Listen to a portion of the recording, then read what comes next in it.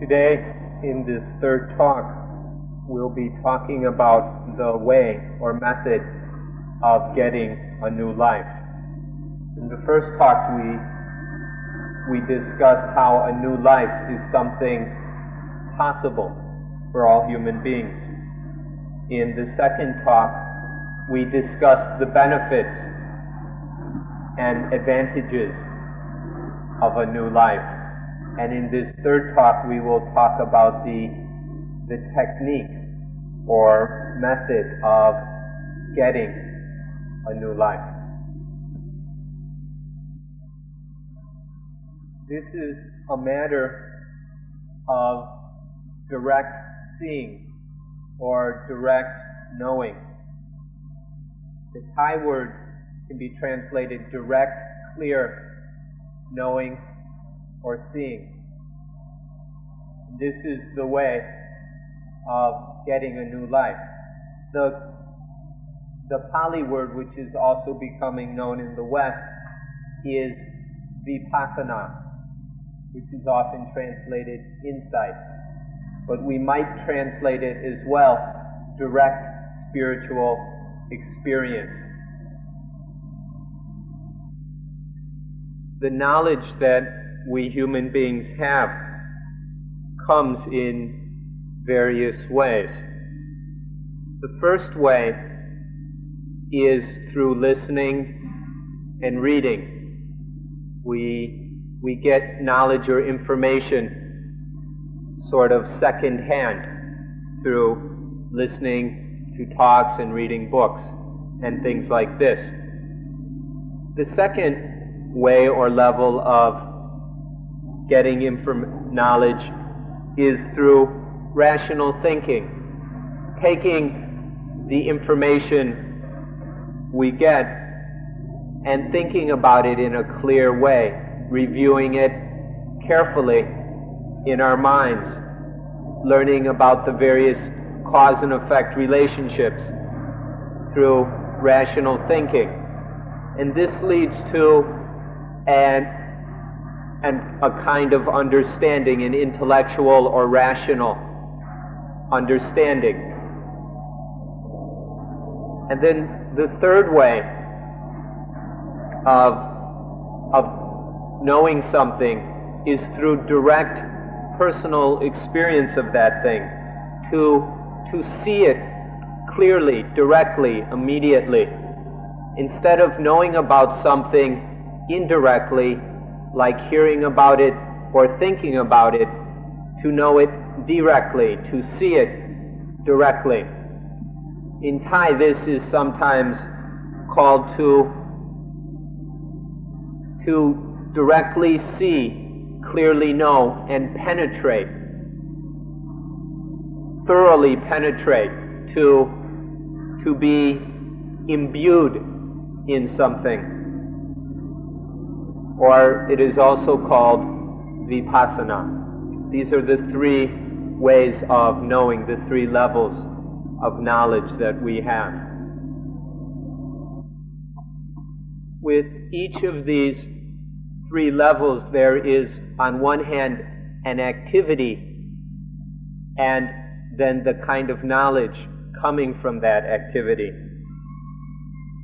With vipassana, the third level, the activity is, we could say, sparking brightness. It's to like spark a light, or we could use the word illuminate, to illuminate something.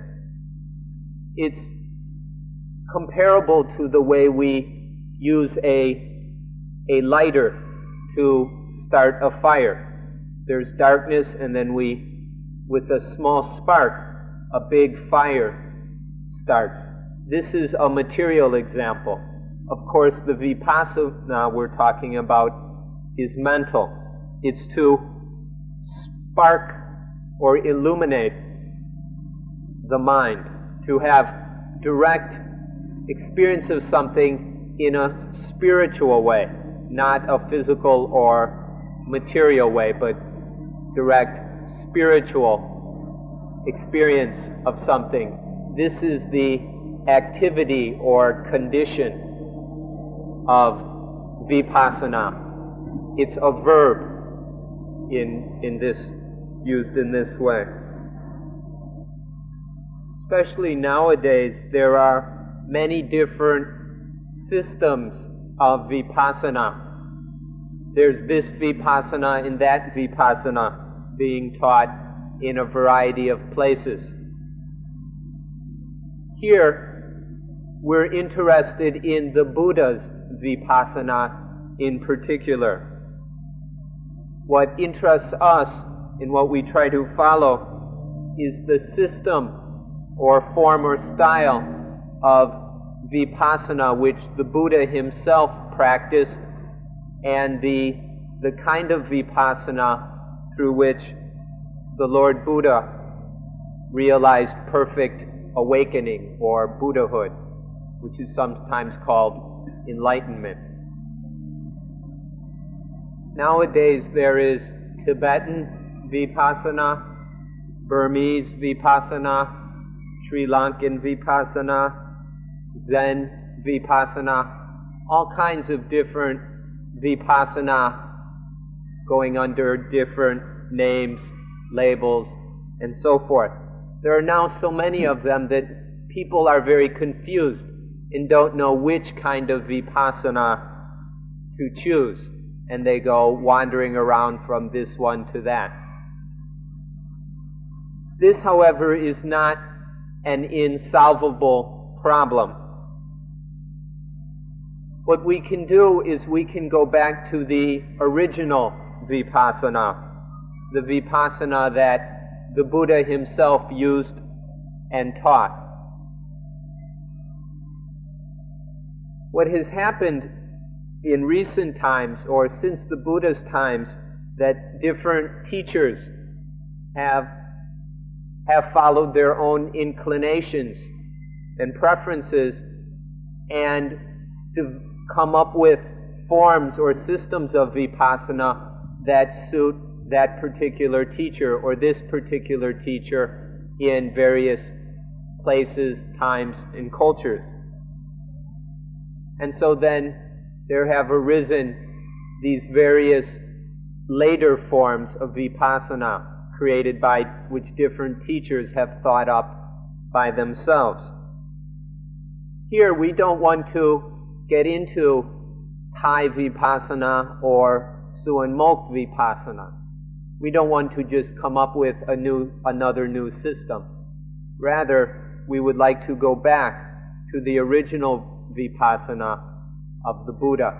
This is what we study, and then use that knowledge from studying in order to practice the original, the pristine vipassana.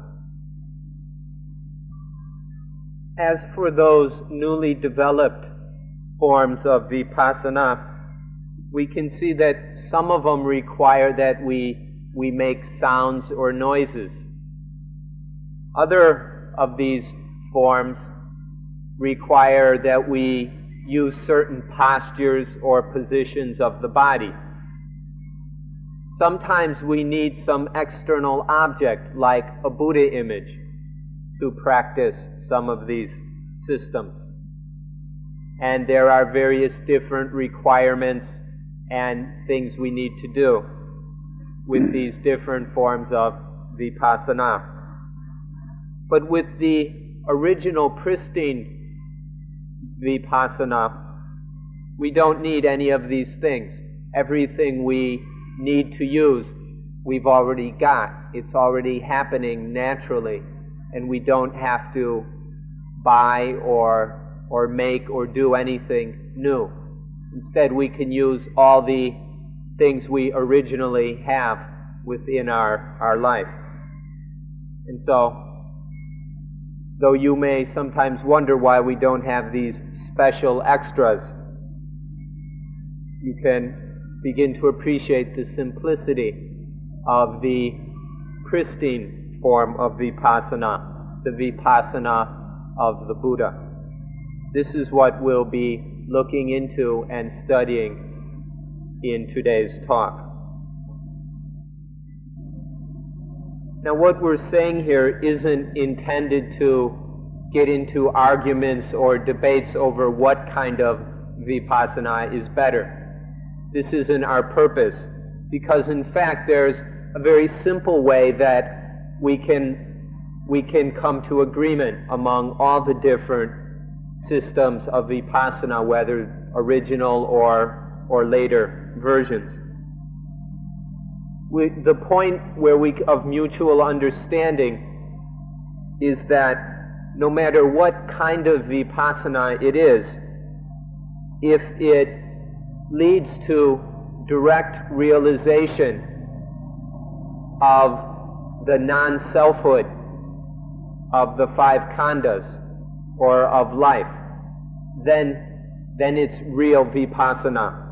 No matter what kind of vipassana, if it leads to us seeing that the five khandhas, that is, the five groups or basic functions of life, the physical functions, that the function of feeling, of discrimination, of thought conception, and of sense consciousness. These five basic physical and mental functions are called the khandhas, or we can just summarize it as body and mind, or even more simply, life. To have the direct spiritual realization that in the five khandhas in life, there is nothing that is a self or soul. There is nothing worth clinging to as I or mine. Any vipassana that leads to this realization is genuine vipassana, whether it's in a Mahayana package or a Theravada package or some strange and wonderful Tibetan package. That doesn't matter. All the important Mahayana suttas end with the non-selfhood of the five groups or functions, the five khandha, the five aggregates. And so really we're not talking about Mahayana or Theravada. These are unimportant distinctions. What we're talking about is pristine or original Buddhism that gets to the realization that in life there is nothing that we can call a self or a soul. Life is anatta. This is the meeting point of all systems of vipassana. Some of the superficial differences that appear between the different systems are not really important. For example, it's common to develop concentration, samadhi, first, and then use that concentration in the practice of insight or vipassana. This is the general approach. But in Zen, they don't do that. They mix or they combine concentration and insight and call it Zen all at once. And the result explodes outward in sudden enlightenment. This can work and achieve the same realization and benefits as well. The difference is more in externals. Or then there's some of the old traditional ways that we still find around Thailand, where we have to break it up into a number of stages.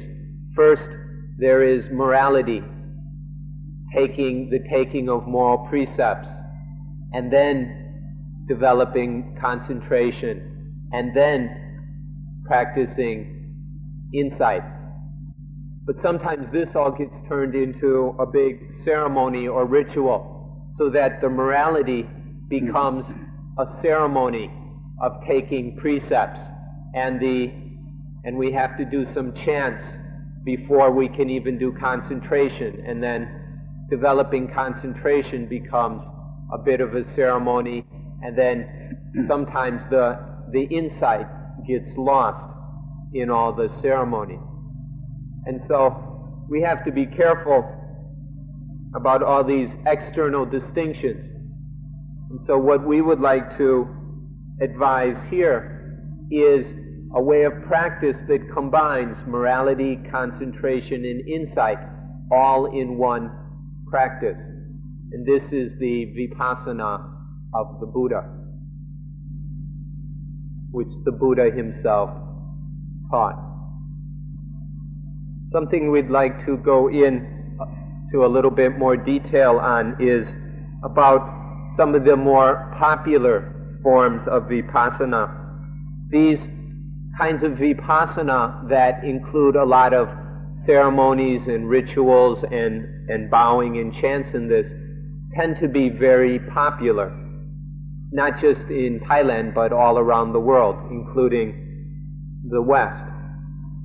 These forms of vipassana, where we begin by offering ourselves to the teacher, to the vipassana teacher, giving ourselves up to the guru. These kind of forms are quite popular. And then we do various ceremonies in chants or even prayers in order for morality. And then even to begin to develop concentration often begins with a chant or sometimes a prayer asking for concentration. We don't know who we're asking, but somebody is being asked, please give me concentration, please give me rapture, please give me bliss, and the various things. And then asking and praying and chanting for insight, for realization, for attainments. These forms are very popular. It seems that people like or enjoy or are attracted by the magical overtones or the sacredness, the holiness of some of these forms that has meaning for them. And this is okay. We're not criticizing these things, even if sometimes the ceremonies tend to get in the way of the vipassana. It doesn't matter so much as long as it ends up in realization or insight into anatta, into non-selfhood or selflessness. Even if it's a little bit of a roundabout way, if it comes to this realization of anatta, then it's good enough. Then it gets to where it needs to go. So these different forms, some of them have various surface characteristics that attract people, and so we find certain forms that are quite popular. But always remember, what matters is not the surface things, the attractive or interesting qualities. It's the realization of anatta, of not self. That is the essence of vipassana. Now we'd like to discuss the kind of vipassana that we need here, the kind of vipassana of the Buddha. The first thing to do in this vipassana is to look at our old life. Look at the old life, to see it for what it really is. To see how boring and wearisome the old way of life is. Remember the way we described it in the first talk. The old life is like a rope around the neck pulling in one direction and another one around the feet pulling in the other direction, and then fires scorching us around the middle. This is a simile for the old life, and this kind of vipassana begins by examining the old life until seeing how boring, how tiresome, how wearisome it is. It's important that you understand what we mean when we say the old life. When we say the old life, what we mean is the life of upadana, or attachment. The Pali word for this is upadana, and it's translated into English in a variety of ways.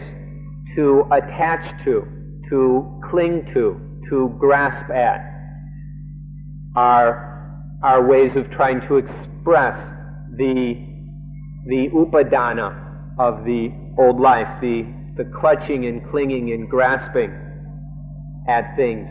This is to attach to things as positive and negative, as good and bad. This is the old life, the life of attachment. This is what we have to see first of all.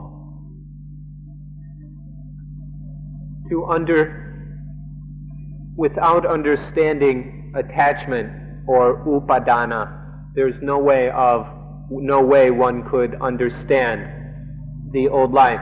So to help you, we'll like to point out there are two ways of taking hold of something, of picking something up. One way is the way of attachment, to take something and cling to it, to clutch at it. This is upadana.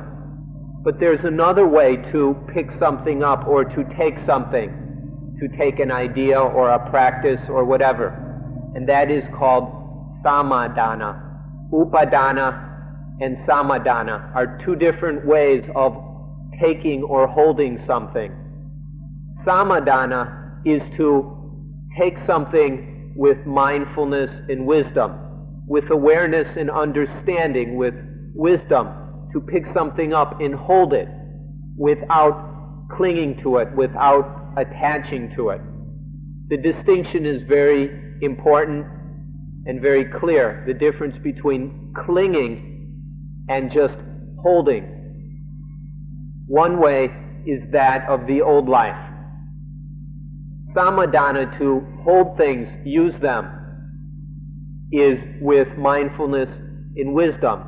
This is learned through vipassana, because through vipassana we develop the knowledge and understanding of how things are and what they are, and then we can take them, we can use them with mindfulness and wisdom rather than attachment.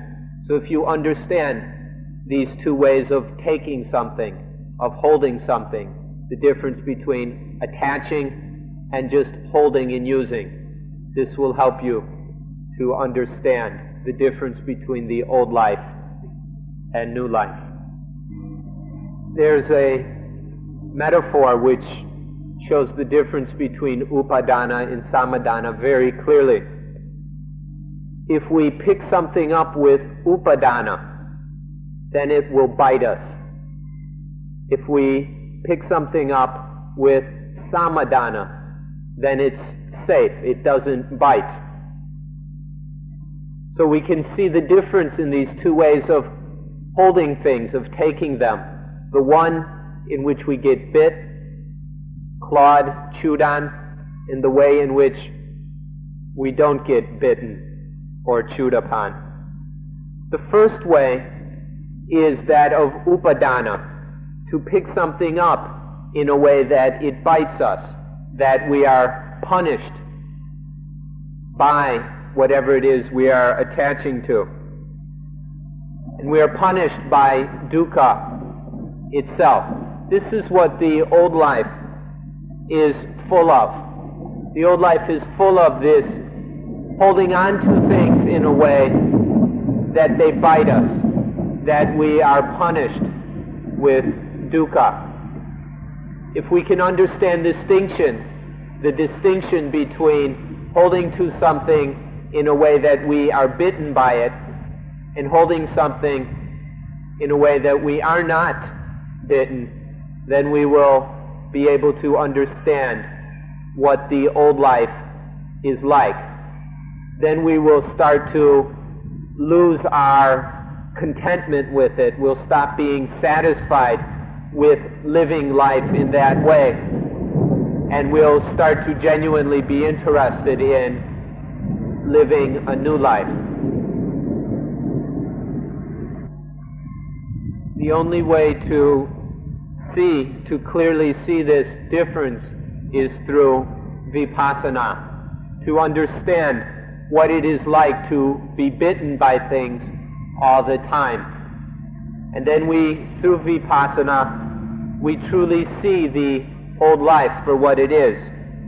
Through vipassana, or this first stage of vipassana then, is to see the dukkha, the suffering, the pain of the old life, where we're getting bitten by things all the time.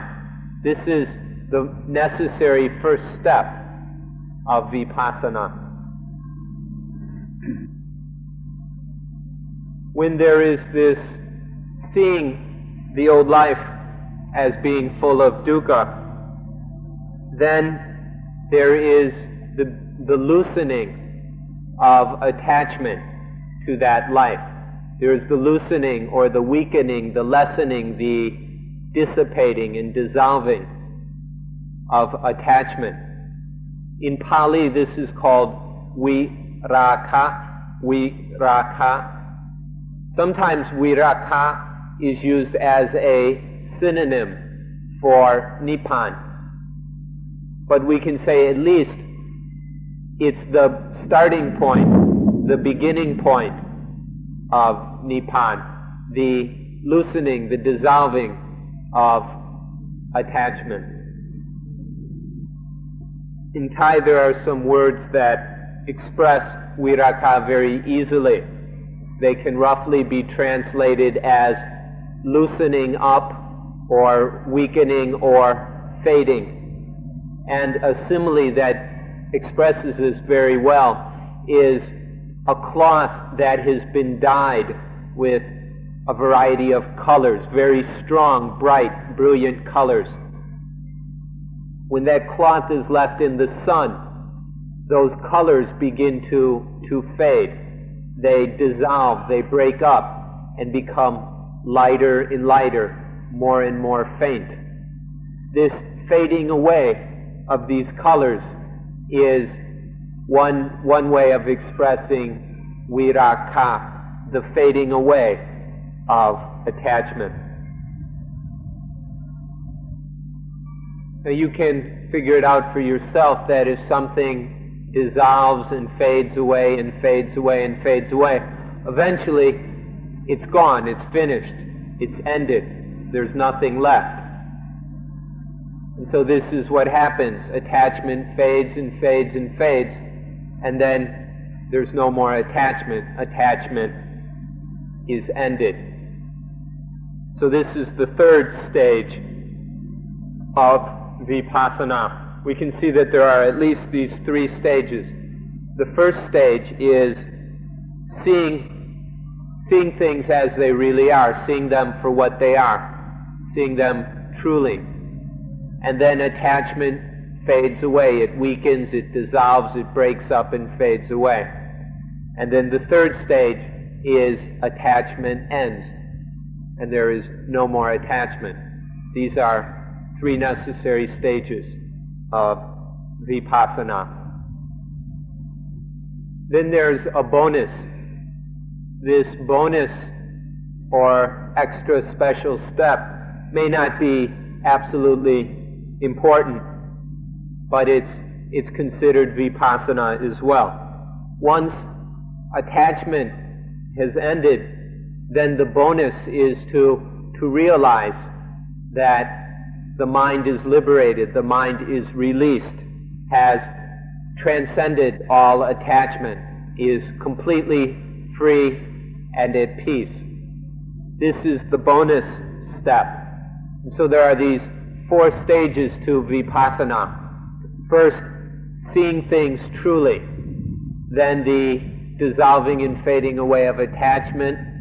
Third, the end of attachment. And fourth, this special bonus of realizing that the mind is completely liberated from all attachment. Some of you may have remembered that we talked about morality, that the Buddha's vipassana includes morality. And so maybe you're wondering, well, where's the morality in this? The answer that is in having the discipline, having the self-control to make oneself to do this practice, to do what is necessary for these 4 stages of insight to occur. That is moral training or moral practice, being able to apply oneself, to force oneself to do what is necessary. This morality is automatically included in vipassana. And then where is the concentration in all this? When we are determined to see things as they really are, when we really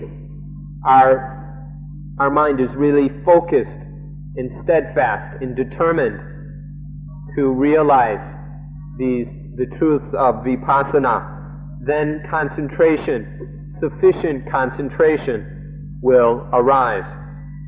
This happens automatically or naturally, that when the mind is really determined to do something, enough, adequate concentration will arise.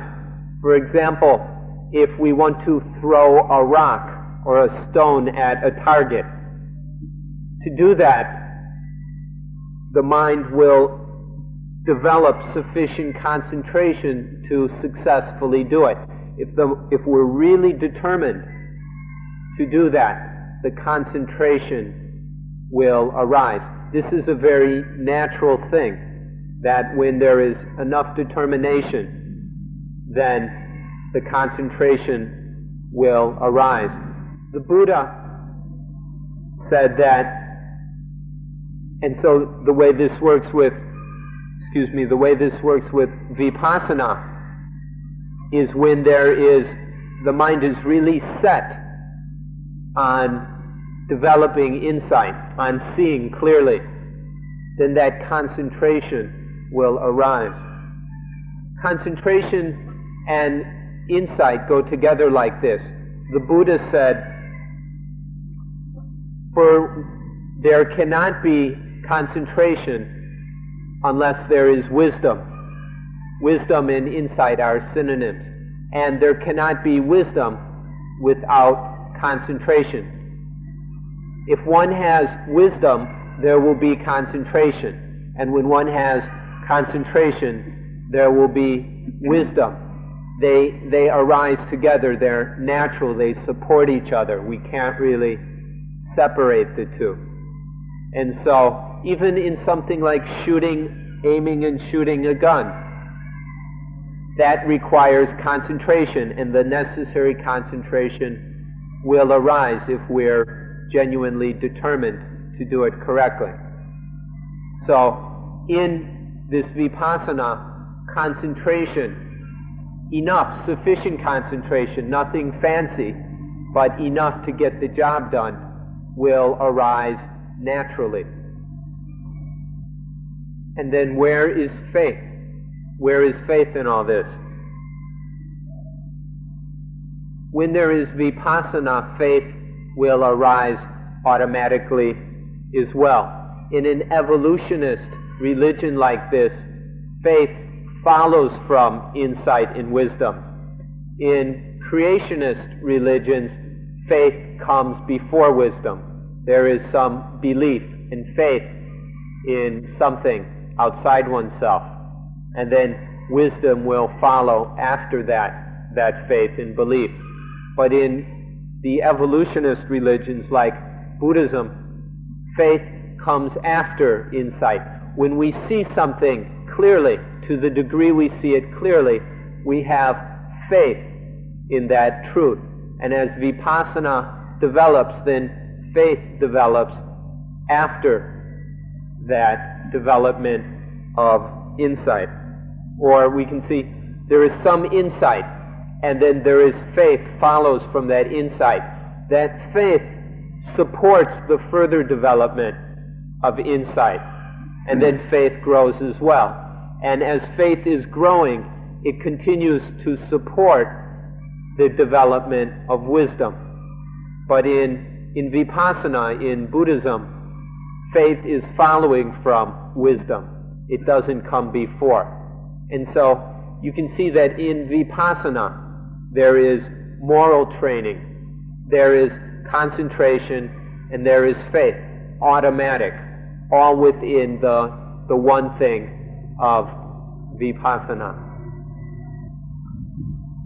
Then we can look and see if any of these is weak or insufficient, if there's not enough morality or not enough concentration, not enough faith.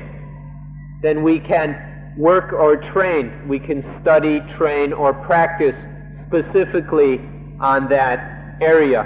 For example, if we see that morality is weak, then we can specifically work on developing morality. But to do so, we have to use insight and wisdom anyway, so that it is wise morality. Or if concentration is inadequate, then we can work at strengthening concentration. But to do so, we do this with insight as well. And then if faith is lacking, we can study, we can consider and do whatever is needed to develop stronger faith. But still, this is done through vipassana. So no matter what, we can't avoid vipassana. To have morality, concentration, faith, or whatever, we need to be practicing and developing insight or wisdom. Finally, we can't avoid reminding or insisting that the way of practicing this complete and correct vipassana is through anapanasati, mindfulness on breathing, the 16-step or 4-tetrad approach to anapanasati as taught by the Buddha. Through this practice, a complete and correct vipassana will develop and be practiced, and there will be nothing lacking or missing. It will be perfect vipassana. So please be very interested in studying further the practice of anapanasati. Today we've explained the essence of anapanasati, which is vipassana. Anapanasati, or mindfulness of breathing, is vipassana. There are more details to it which we recommend you to look into, study, and then practice further. And so today we'll leave you with this reminder that to practice vipassana correctly, successfully, for the highest benefits, there is no better way than by practicing the 16 steps of anapanasati as taught by the Buddha. This is the original or pristine vipassana. And the rain is forcing us to end the meeting at this point, so we'll have to stop a little early so we all don't get wet and catch cold.